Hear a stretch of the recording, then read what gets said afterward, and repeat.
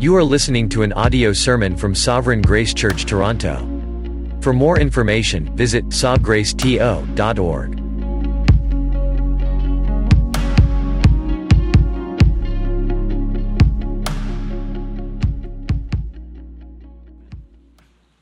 Well, please open your Bibles to Genesis chapter 19. If you don't have a Bible with you, I believe the text of the sermon should be printed in an insert in your bulletin. If you don't have a bulletin, you can grab one from the back of the sanctuary. There's a little table there set up with a number of them. We're in the middle of a kind of mini-series on the life of Abraham, which began about 2.5 months ago. We began in Genesis chapter 12, and we're going to be ending in Genesis 24, 25. Today we are in Genesis chapter 19, which, let me say ahead of time, for those who are not as familiar with the Bible, is one of the hardest chapters in the Bible to read. I'm not just talking about comprehension. I'm talking about content. Okay, this is kind of like one of those R-rated chapters in the Bible. So we need to be ready for that. Apply our minds to understand what the text is saying, and then to respond to it by the grace of God. Well, this fall, this school year, which starts in 2 weeks, I'll be teaching Christian theology among a group of high school students at a Newmarket Christian school called Innova Academy. It's the school that my three of my kids go to. Christian theology to a bunch of 14, 15-year-old teenagers.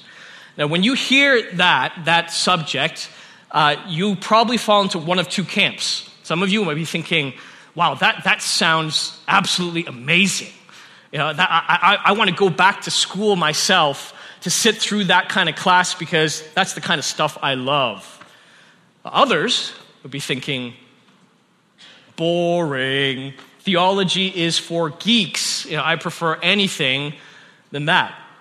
Well, if that describes you, if you fall in the second camp, I want you to consider this. Everyone has a theology. You don't have to be religious. You don't have to be Christian or a member of a different religion. Everyone has a theology because everyone has thoughts about God. And that's what theology is. It's the study and contemplation of God. You can do that rooted in a religious tradition or rooted in an authoritative religious text, or you could root it in your own reason, in your own speculation, in your own ideas of who God is, what he has done, and what he demands of us. It could be that you've concluded that God is distant, that he's perhaps unknowable, or he's indifferent to your existence. Well, that's a theology. It could be that you believe that God is cruel, that God is always frowning at you, that God is disappointed with you. Well, that's a theology as well. There are so many different theologies of God because there are so many different ways of thinking about God. In our church, we would use the term Reformed theology a lot. That's a tradition that we align ourselves with, which is that God is sovereign over all things. He's in control of everything. There's Arminian theology, which says that God's work in the world is subject to the free will of human beings. There's feminist theology, which says that we shouldn't refer to God as he because he's genderless, he's a spirit, and therefore it's wrong to consider him in male terms. There's liberation theology, which says that God's primary purpose in the world is to alleviate people's suffering and to lift them out of poverty. There's prosperity theology, which says that God wants to make everyone rich as long as you have enough faith. But perhaps the most popular theology of them all is one that you've never heard of, though you've perhaps tasted and perhaps you've come to believe yourself. It's one that J.I. Packer calls Santa Claus theology. Santa Claus theology. It's the view of God as a jolly old man who wants to make all of your dreams come true. You know, he invites you to come sit on his lap, but if you don't, it doesn't bother him. He's still going to give you your presents. He doesn't ask for much, maybe some cookies and milk, but if you don't provide that for him, he can still get by because he's got weight to burn. He's a God who's always smiling, laughing, always giving you exactly what you want. It's like a genie in the lamp. Well, in our text today, in this difficult 19th chapter of the book of Genesis, we're going to encounter a God who shatters Santa Claus theology into a million pieces. As we look at the story of Sodom and Gomorrah, here we're going to encounter a God who doesn't just smile, he frowns. He doesn't just give, he demands. He doesn't just bless, he curses. We're going to see all of that as God literally rains fire and brimstone from heaven and destroys these cities in righteous judgment. You've probably heard that phrase before, fire and brimstone, fire and sulfur. Well, that phrase originates from this ancient book of the Bible, from Genesis chapter 19. But even in the midst of the darkness of God's judgment, we're going to see brilliant flashes of his mercy that are made that much more beautiful precisely because of the darkness of his judgment. They're like rays of light piercing through a dark and overcast sky. And it is here, in considering both God's justice and his mercy, God's severity and his kindness, that we will come to a right theology, the right thinking about who God is and what he asks of us. Again, as J.I. Packer puts it, Christians are not to dwell on God's goodness alone, nor on his severity alone, but to contemplate both together. Both are attributes of God. Both appear alongside each other in the economy of grace. Both must be acknowledged together if God is to be truly known. So, with all that said, by ways of introduction, let's read our text today. We're going to be reading the entirety of Genesis chapter 19 before I begin to explain and bring this text to bear on our lives. Genesis chapter 19, this is the word of the Lord.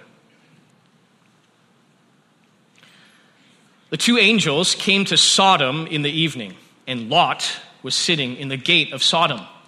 When Lot saw them, he rose to meet them and bowed himself with his face to the earth and said, "My lords, please turn aside to your servant's house and spend the night and wash your feet. Then you may rise up early and go on your way." They said, "No, we will spend the night in the town square." But he pressed them strongly, so they turned aside to him and entered his house. And he made them a feast and baked unleavened bread, and they ate. But before they lay down, the men of the city, the men of Sodom, both young and old, all the people to the last man, surrounded the house.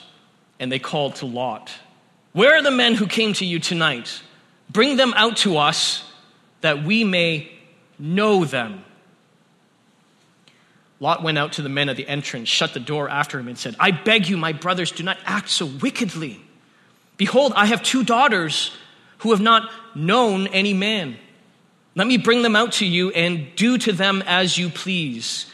Only do nothing to these men, for they have come under the shelter of my roof." But they said, "Stand back." And they said, "This fellow came to sojourn, and he's become the judge. Now we will deal worse with you than with them." Then they pressed hard against the man Lot and drew near to break the door down. But the men reached out their hands and brought Lot into the house with them and shut the door. And they struck with blindness the men who were at the entrance of the house, both small and great, so that they wore themselves out, groping for the door. Then the men said to Lot, "Have you anyone else here, sons-in-laws, sons, daughters, or anyone you have in the city? Bring them out of the place. For we are about to destroy this place, because the outcry against its people has become great before the Lord, and the Lord has sent us to destroy it." So Lot went out and said to his sons-in-law, who were to marry his daughters, "Up, get out of this place, for the Lord is about to destroy the city." But he seemed to his sons-in-law to be jesting. As morning dawned, the angels urged Lot, saying, "Up, take your wife and your 2 daughters who are here, lest you be swept away in the punishment of the city." But he lingered. So the men seized him and his wife and his 2 daughters by the hand, the Lord being merciful to him, and they brought him out and set him outside the city. And as they brought them out, one said, "Escape for your life. Do not look back or stop anywhere in the valley. Escape to the hills, lest you be swept away." And Lot said to them, "Oh no, my lords. Behold, your servant has found favor in your sight, and you have shown me great kindness in saving my life. But I cannot escape to the hills, lest the disaster overtake me and I die. Behold, this city is near enough to flee to. It's a little one. Let me escape there. Is it not a little one? And my life will be saved." He said to him, "Behold, I grant you this favor also, that I will not overthrow the city of which you have spoken. Escape there quickly, for I can do nothing till you arrive there." Therefore the name of the city was called Zoar, which means little. The sun had risen on the earth when Lot came to Zoar. And the Lord rained on Sodom and Gomorrah sulfur and fire from the Lord out of heaven. And he overthrew those cities and all the valley and all the inhabitants of the cities and what grew on the ground. But Lot's wife behind him looked back, and she became a pillar of salt. And Abraham went early in the morning to the place where he had stood before the Lord. And he looked down toward Sodom and Gomorrah and toward all the land of the valley. And he looked, and behold, the smoke of the land went up like the smoke of a furnace. So it was that when God destroyed the cities of the valley, God remembered Abraham and sent Lot out of the midst of the overthrow when he overthrew the cities in which Lot had lived. Now Lot went up out of Zoar and lived in the hills with his 2 daughters, for he was afraid to live in Zoar. So he lived in a cave with his 2 daughters. And the firstborn said to the younger, "Our father is old, and there is not a man on earth to come into us after the manner of all the earth. Come, let us make our father drink wine, and we will lie with him, that we may preserve offspring from our father."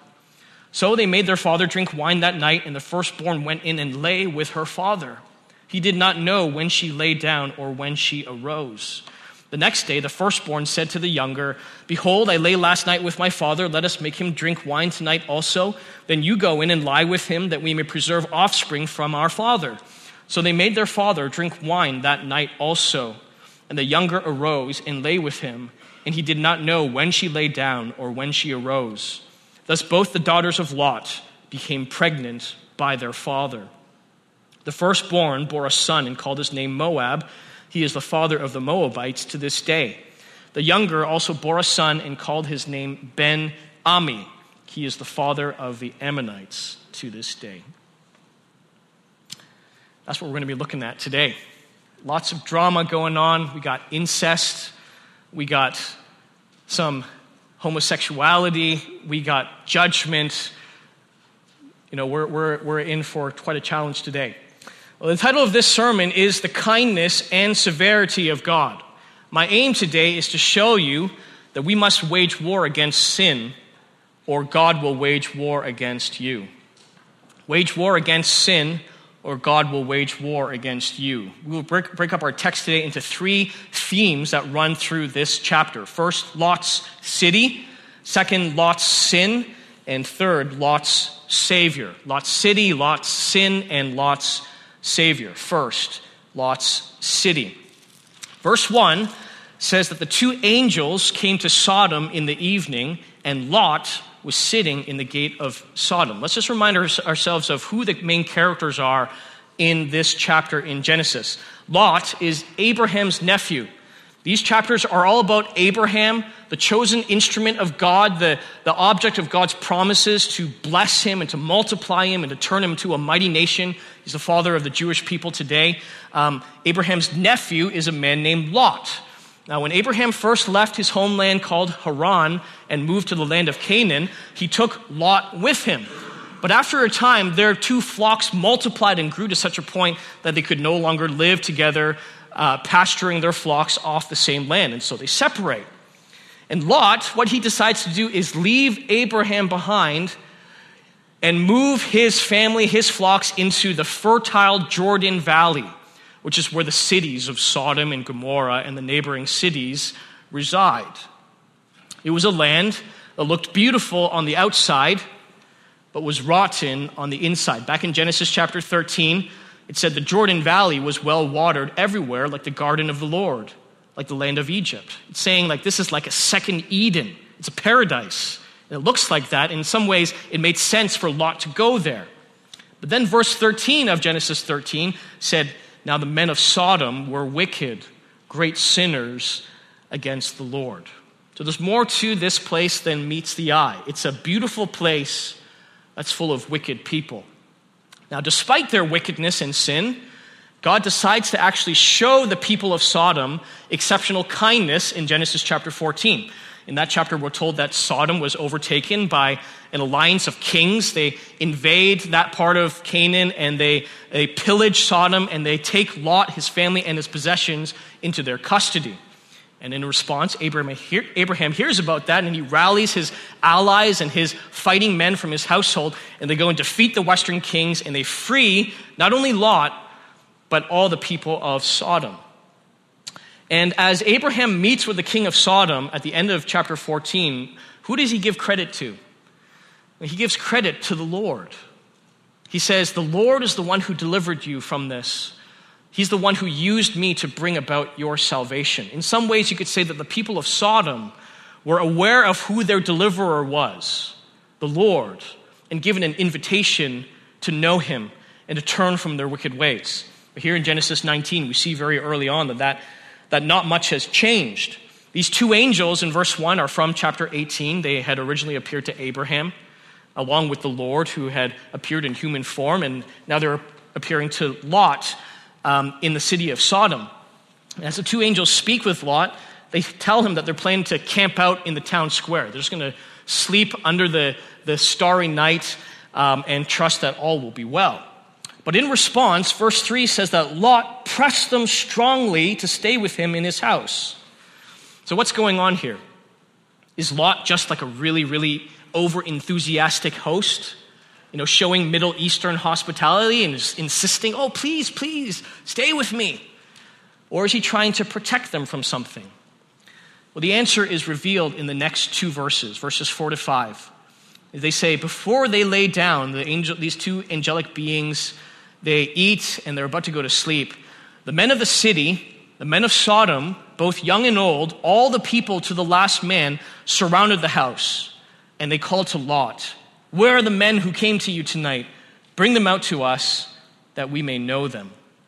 And notice how verse 4 says the same thing four different ways. The men of the city, the men of Sodom, both young and old, all the people to the last man. That verse wants you to have no mistake that every single male citizen of the city is there around Lot's house, without exception.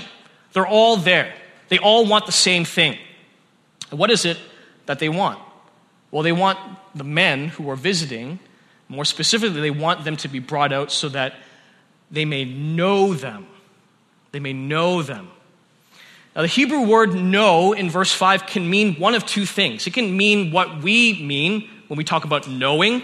It's intellectual knowledge. It's gathering facts about someone, getting to know someone, their personality, their hobbies, etc. But it can also be used to mean sexual intimacy. Genesis 4, for example, describes Adam, the first man, as knowing his wife Eve, and then they conceive and bear Cain and Abel, and later Seth. And then Cain, the son, knows his wife, and then together they have Enoch. So which is it in verse 4? Is it intellectual knowledge? Do the men of the city want these two visitors to come out so they can sit down and have a chat? Or do they want to do something else? Well, the answer is found in Lot's reply to them in verse 8. In an attempt to protect his two guests, Lot offers them his two daughters who have not known any man. Same word there in verse 8, known any man. It's pretty obvious that Lot's not saying that his two daughters have never met a man, they don't have any facts about men. He's saying that they're virgins. They've never slept with a man. And we know that because in verse 8, he doesn't offer to bring them out so that this massive mob of men can sit down with them and tell them about themselves. He says, let me bring them out to you and do to them as you please. Now we should be troubled by that, all right? This is an act of parental abuse and exploitation. We're going to talk more about this later on, but for now, we only need to note that what he's doing is he's offering his two daughters to the men of Sodom to abuse, rather than abuse the two men. That's what this mob wants to do. All of them want their turn to sexually abuse these two visitors to the city. This is men talking about men, okay?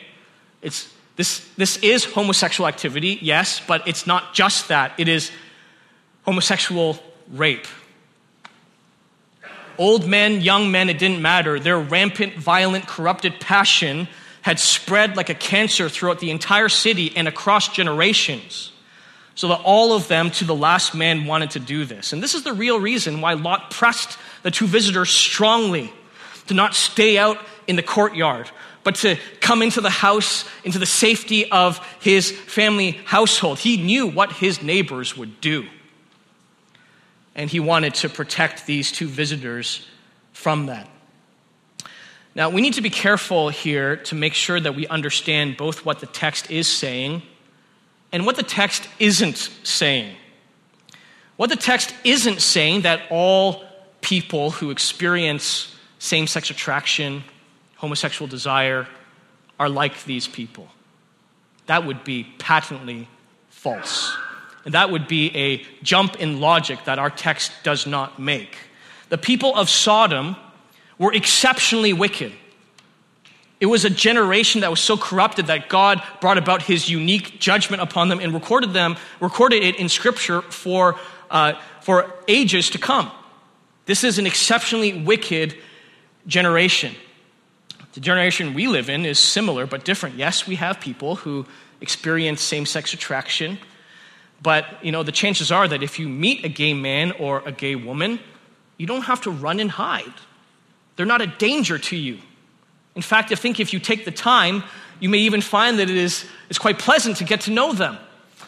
When I finished law school back in 2011, and I was finishing my articling downtown Toronto, I was in the criminal justice division of the Superior Court of Justice. One of my main mentors was a Crown prosecutor who was involved in a murder case that I was involved in, who was a gay man. And I remember him as an exceptionally kind and helpful and generous person. And I think most of the people of the gay community, you could say that's true of them as well. Another one of the staff lawyers was a gay man, and he was married, and he had an adopted child. Just a kind, very nice man, and he always showed me kindness. And so, though Bible-believing Christians, based on what we believe the Bible teaches about sexuality and marriage, may not agree with their lifestyle, may not believe that that's God's will for them to be truly happy in this world, it doesn't mean that we can't be their friends. We want to get to the point where we can say, we disagree, but we still love you. And not only for us to say that, but for them to feel that. It saddens me so much when members of the gay community say, they don't affirm of my lifestyle and therefore they hate me. That's not how I want them to feel. That's not how any Christian should want them to feel. We want them to feel that they are loved and that we want them to be a part of our lives, to even enter into our homes and become our friends. The reality is that they need the gospel just as much as we do. We are sinners in need of God's grace, regardless of sexual orientation. And so are they. And the question for us is, can we love them enough to show them kindness, to reach out to them, to share the gospel with them? Can we love them enough to show them the same grace and patience that God has shown to us in Christ? We shouldn't run and hide. We shouldn't even keep our distance. We should move towards them in gospel love so that they may know the love of our Savior. However, we need to be absolutely clear here that part of the reason why God judged Sodom was the fact of their homosexuality. It's not the only thing that characterized them, but it was certainly a part of it. Well, how do we know this? Well, from what the other parts of the Bible say about Genesis chapter 19. Ezekiel chapter 16 says this, "Behold, this was the guilt of your sister Sodom. She and her daughters had pride, excess of food, and prosperous ease, but did not aid the poor and needy." That's interesting, isn't it? It shows us that Sodom was not just characterized by corrupted desires.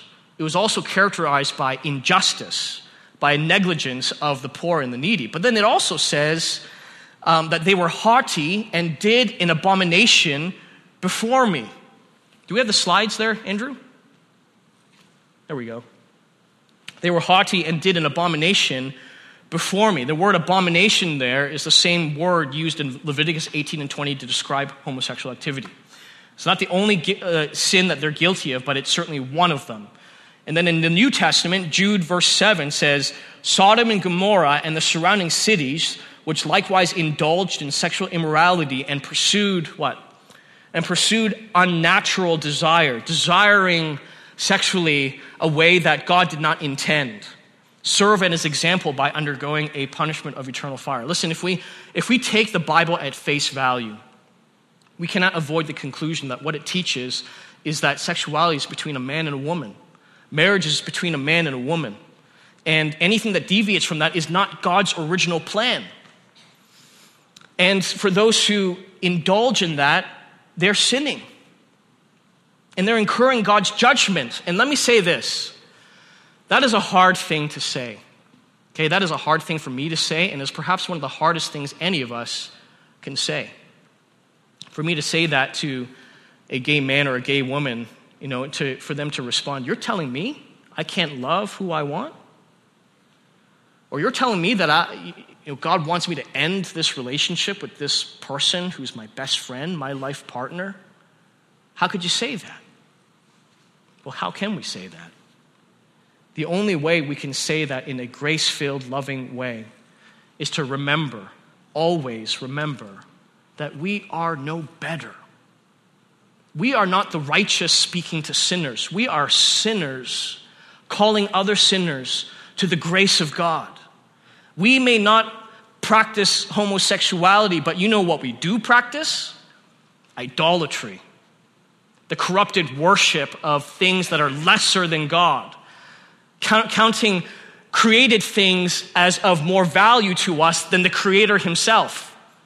Money, houses, possessions, perhaps even our children, our marriages, our careers. You know what else we do practice? We practice self-righteousness. We practice pride. God opposes the proud. He gives grace to the humble. These are our sins, and they make us just as guilty before a holy God as anyone else. The only way that anyone can be freed from this guilt is by grace through faith in Jesus Christ. And the more deeply we grasp this, the better equipped we will be to engage with people who may live a lifestyle that we don't believe is helpful for them, that reflects God's original plan for them. But we can do that with a spirit of love and grace. The men of Sodom had their opportunity to turn to this God when Abraham saved them in Genesis 14, but they didn't repent. They had no desire to change. And so judgment falls upon them. That's what the rest of the chapter talks about when it comes to Sodom and Gomorrah. Judgment day had come. And it is the Lord who rains down fire and sulfur and wipes out those cities. But then what we see, as chapter 19 brings this theme to a close, this theme of judgment upon sinners, what it does in verses 27 and 28 is it takes us back to Abraham. Remember what Abraham did in Genesis chapter 18? He's meeting with the Lord on that hilltop overseeing the city. He's praying to God. And he's saying, if there are, will you wipe out the righteous with the wicked in the city of Sodom? Or would you spare the city for the sake of 50 righteous people? God says, yes, I will spare it. 45 righteous people, yes, I will spare it. 40, 30, 20, 10, God says, yes, I will spare it. This is a reminder, my friends, even in the midst of God's judgment raining from heaven, that God's desire was to show mercy. To even let the wicked persist and to live for the sake of the righteous. God was willing to do that. But in the end, the city was so thoroughly corrupt that God did not hesitate to destroy it. We must wage war against sin, or God will wage war against us. Now, that's one of the main lessons in Genesis 19. But there's another lesson here one that's a little more subtle, but I think more important for us, especially in this day and age. And now we're going to turn from focusing on the city of Sodom and focus on the person Lot, Abraham's nephew. It's a lesson that we learn from Lot, who once had everything. He was a wealthy man. He had so many flocks that he couldn't live with his uncle Abraham. He was married, he had kids, he had influence, he had a personal relationship with God's chosen instrument in the world. And yet Genesis 19 finishes with him in a cave, drunk and naked, being abused by his own daughters. How does that happen? Well, this leads to our second point, Lot's sin. There's no question that Lot is different from the rest of Sodom in a good way. We see that in the opening of Genesis chapter 19, where he doesn't have any desire to abuse or exploit the two visitors. In fact, he shows the same kind of hospitality that Abraham showed to the visitors in chapter 18. There's still something of the grace of Abraham that remains on Lot. It seems that the city of Sodom noticed this and appreciated it, which is actually why verse 1 says that Lot was sitting in the gate of Sodom. The gate was the place where the elders of the city would have been placed. That's where they would hear disputes, where they would judge and adjudicate decisions, resolve conflicts between people in the city. Lot was there. He's one of the elders of the city. He's been recognized by Sodom as a leading man and given a position of influence. Despite his position, tension between Lot and Sodom remained. Lot was happy living in the city. He's comfortable there. He enjoys the respect of his co-citizens. But he was troubled by the lifestyles of his fellow citizens. If you read 2 Peter chapter 2, Peter's commentary on Lot is that he was righteous because as he saw his fellow citizens abuse people and engage in wickedness, it caused him turmoil in his heart. And yet, what we see in Genesis 19 is that Lot was pierced, filled with the spirit of Sodom. It had seeped into his soul, and perhaps in ways that perhaps he didn't even recognize. And it shows us that in 4 ways. So first, as we've already seen, in his offer of his daughters to the men of Sodom in verse 8. Lot did some things right here. Okay, he stood between the men and the two visitors. That was good. He shut the door and then he says, brothers, do not act so wickedly. That was very good. He's calling them out for their sinfulness. But then what does he do? He offers them his 2 virgin daughters to abuse instead. Now that was an act of cowardice.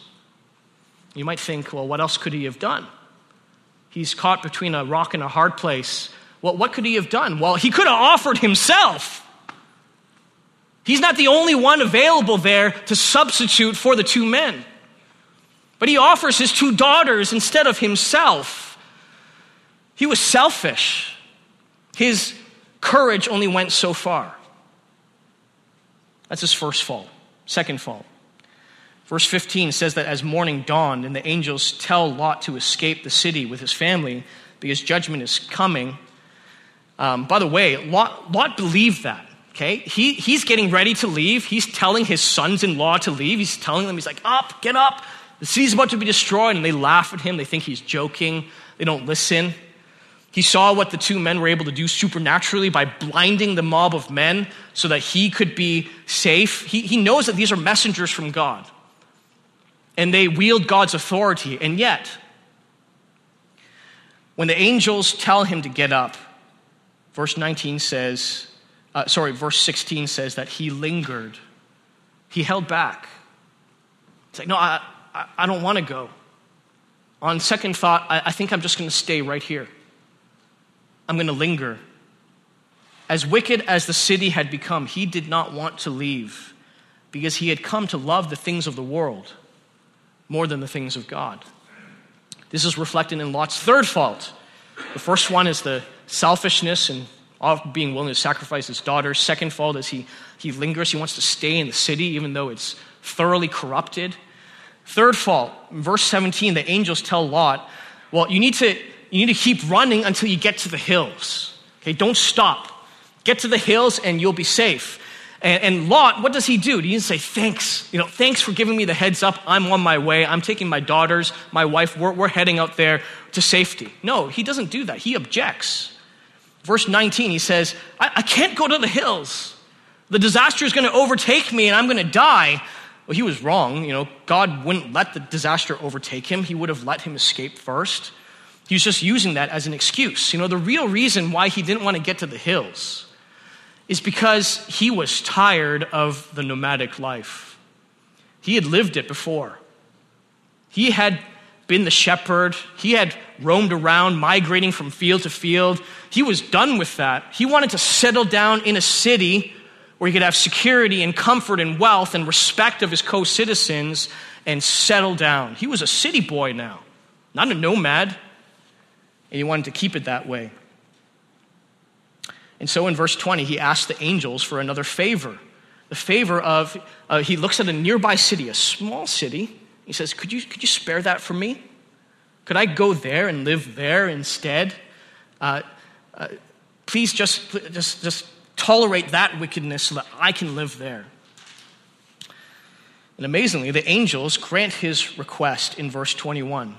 Behold, I grant you this favor also, that I will not overthrow the city of which you have spoken. That's a God-given promise. But how does Lot respond? He responds with his fourth sin. Okay, listen to what happens here. In verse 30, it says that Lot went up out of Zoar. So eventually, after Sodom and Gomorrah destroyed, Lot is in Zoar, that little city that the angel spared for his sake. And verse 30 says, well, he leaves the city and he lives in the hills with his two daughters. Well, why would he do that? I thought that's what he didn't want. He wanted to live in a city rather than in the country. Well, verse 30 says, for he was afraid. He was afraid to live in Zoar. He was afraid that God would destroy Zoar in the same way that he had destroyed Sodom. In other words, he did not believe God's promise. God promised through the angelic messenger, I will not overthrow the city. And Lot's like, well, maybe you will. I don't want to be there when that happens. I saw what happened to my home city. I don't want to be there again when it happens again. He did not believe God's promise. And so, Lot's selfish. Lot's worldly. Lot loves comfort more than he loves righteousness. He was a doubter. And now, at the end of chapter 19, he's lost almost everything. His home, his wealth, his influence. He loses his wife in verse 26, who is running to the hills, and she looks back, heads back towards Sodom because she doesn't want to leave her home city either. And whatever is raining down from the sky is perhaps a volcanic eruption or perhaps be a supernatural expression of God's justice. We don't know, but she's burned up with it. And then his daughters in the cave abuse him and exploit his body. He's a man who has lost almost everything. And the question for us is, how did this happen? How did this happen to a man who once had so much and now has so little? Well, it all began with a choice. A choice Lot made in Genesis 13 to settle in the Jordan Valley for one purpose, for the prospect of becoming rich. Genesis is so clear in tracing Lot's slow fade away from the things of God and towards the things of the world. Genesis 13:12, for example, as Lot first moves away from Abraham, it says, Lot settled among the cities of the valley and moved his tent as far as Sodom. He's not there yet. He's still living in tents. He's like, I want to go here for the land, not for the people. But then in Genesis 14, when the western kings take over Sodom and pillage the place, it says, they also took Lot, the son of Abram's brother, who was dwelling in Sodom, and his possessions, and went their way. He's migrated. He's moved into the city. And then Genesis 19, what we already saw, he's sitting in the gate as one of the leading men of this city. This, my friends, is how compromise works. It begins small, with the little decisions that we make, but then it snowballs to the point that you become someone you don't even recognize. The lesson we learn from Lot is whether we take the path of righteousness or wickedness, whether we pursue spiritual things or worldly things, whether we walk by faith or by sight, whether we trust in God's promises or doubt God's promises, depends on the small choices that we make every day. The choices that we make and the priorities that we have set us on a trajectory that either lead us closer to God or farther from his grace. Lot made the wrong choice. But that did not mean that all was lost. And that leads us to our third point, Lot's Savior. God was watching over him, ready and willing to save him from the judgment that he so clearly deserved. Now, this has been a heavy sermon, okay? For visitors here, it's like, wow, is he preaching like this every Sunday? No, this is perhaps the hardest chapter I've preached on since I've become a pastor. It's full of warnings and stark reminders of the brokenness and corruption of our world and of our hearts. But in the midst of that, there is this shining beam of God's mercy that pierces through it all and reminds us that God is merciful, God is loving, God does care about the redemption of sinners. We see that in verse 16. When the angels saw Lot respond to their warnings, not by fleeing, but by lingering, they don't just say, okay, have it your way.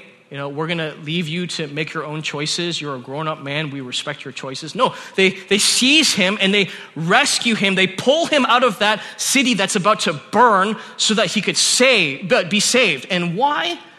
Well, it says, because the Lord was merciful to him.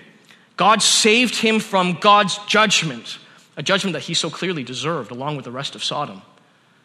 So that though he lost much, he would not lose all. He would still have his life. He would still have his 2 daughters. And why did God do that?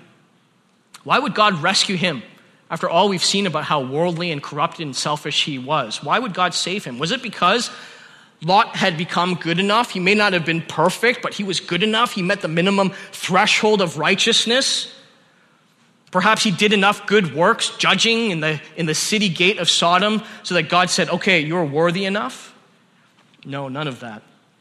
Verse 29 tells us the real reason.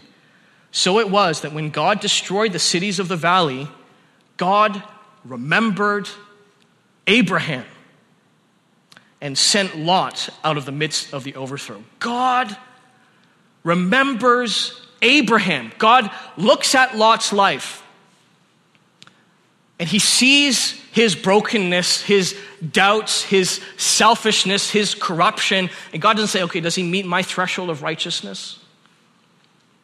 No, he says, I remember Abraham. And for Abraham's sake, I will save him. That is how God saved people then. And that is how God saves people today. Except today, we don't just have Abraham for God to remember in our place. We have the greater Abraham, Christ Jesus himself, our Savior. When God looks upon us, as he's about to cast his judgment upon us, he does not just look at our record of sins and good works. For those who are in Christ, who trust in his mercy, who believe that he died for their sins in their place and rose from the dead in triumphant resurrection, God looks upon us and says, I remember Christ. And for Christ's sake, I rescue him. I rescue her.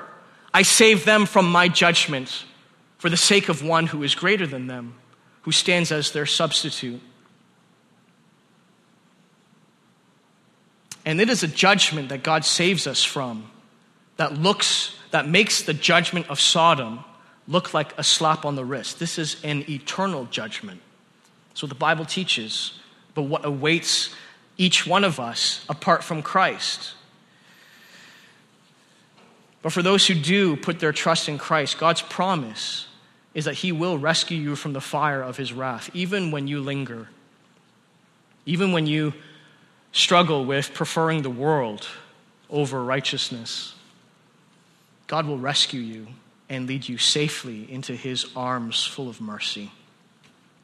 Now, in conclusion, there are many lessons we could use to wrap up this chapter, but let me just focus on one of them. Don't be like Lot. Don't be like Lot. He may have been saved from God's judgment, but it was only through fire. As Paul says in 1 Corinthians 2, his work was burned up. All that he lived for was wasted. his wealth that he accumulated, his family that he had built, all of it was wasted as he lay drunk in that cave with nothing but pity for himself. And it was all because of this one thing. It was a love of the world. It was friendship with the world. That's what this text is ultimately about. It's a warning against worldliness. These chapters, as I said earlier, are all about Abraham. They're all about this man who receives God's promises, and he's being blessed to be a blessing, and he's having children, and he's receiving these promises. And then here we have this chapter in the middle of that, and it's all about Lot.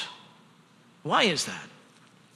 Well, it's because we're meant to contrast Abraham and Lot, the spiritual man and the worldly man, the man of faith and the man who doubted, the man of righteousness and the man who lived among the wicked and let that wickedness influence him. This is a warning for us that if we are to be faithful believers who love God, who are characterized by the same grace that Abraham enjoyed, we must heed the warning of Lot's life and not love the world like he did. Now, I'm not saying that we have to remove ourselves from the world, or live in little Christian enclaves or communities, have no contact with the unbelieving world. That's not what I'm saying. That's not what the text is saying. We have a responsibility to be a blessing, to show love, to be kind, to be good influences on our communities, to love our neighbors as ourselves, to share the good news of the gospel. But as we do so, our prayer should be, Lord, don't take us out of the world, but take the world out of us. Help us love the world without becoming comfortable in the world. Give us grace to change our world and not be changed by our world. And as Lot reminds us, this starts with the little decisions that we make every day. They're not necessarily right or wrong choices. They're not necessarily moral choices. Lot moving to the fertile Jordan Valley at first wasn't a moral choice. He didn't sin by doing that. But these are choices that are important ones that could set us on a trajectory that either leads closer to God or farther. It could be the choice we make when we decide whether to value Sunday afternoon sports or Sunday service. It could be the choices that we make about where we live. You know, we move somewhere to get a bigger house or a higher paying job, but we leave the community of people who care about us, who love us, and who are helping us to grow spiritually. It could be the decisions that we make on a Friday night when we have to decide whether we're going to watch the latest thing on Netflix and binge watch it, or start asking and trying to answer the serious questions about life and about God. Let us be a people who live in the world, but who are not of the world. A people who remember the warning in James chapter 4 that friendship with the world is enmity with God. This world for the Christian is not our home. And if you're not yet a Christian, I hope you feel this sense of discomfort with the world that we live in. A sense of being unsettled. That there's something wrong with this world. There's something here that isn't supposed to be. And perhaps that would birth in you a longing to learn about the true city that God is preparing for all who are in Christ. Not because you're good enough, not because you're righteous enough, but because you've received a gift of His grace. This gift is for everyone without exception. And so let us stop living like this world is our ultimate home, and let's start living for the better city, a heavenly city, a city that God in His mercy and grace will bring us to, not just for our sake, but for the sake of Christ, our Savior. Let's pray. Father, thank you that you are a God of grace and mercy. But we do acknowledge that you are a God of justice. I just pray, Father, that you would help us, in light of the darkness of your judgment, to cling to the mercy that you've offered to us in Christ. In Jesus' name, amen.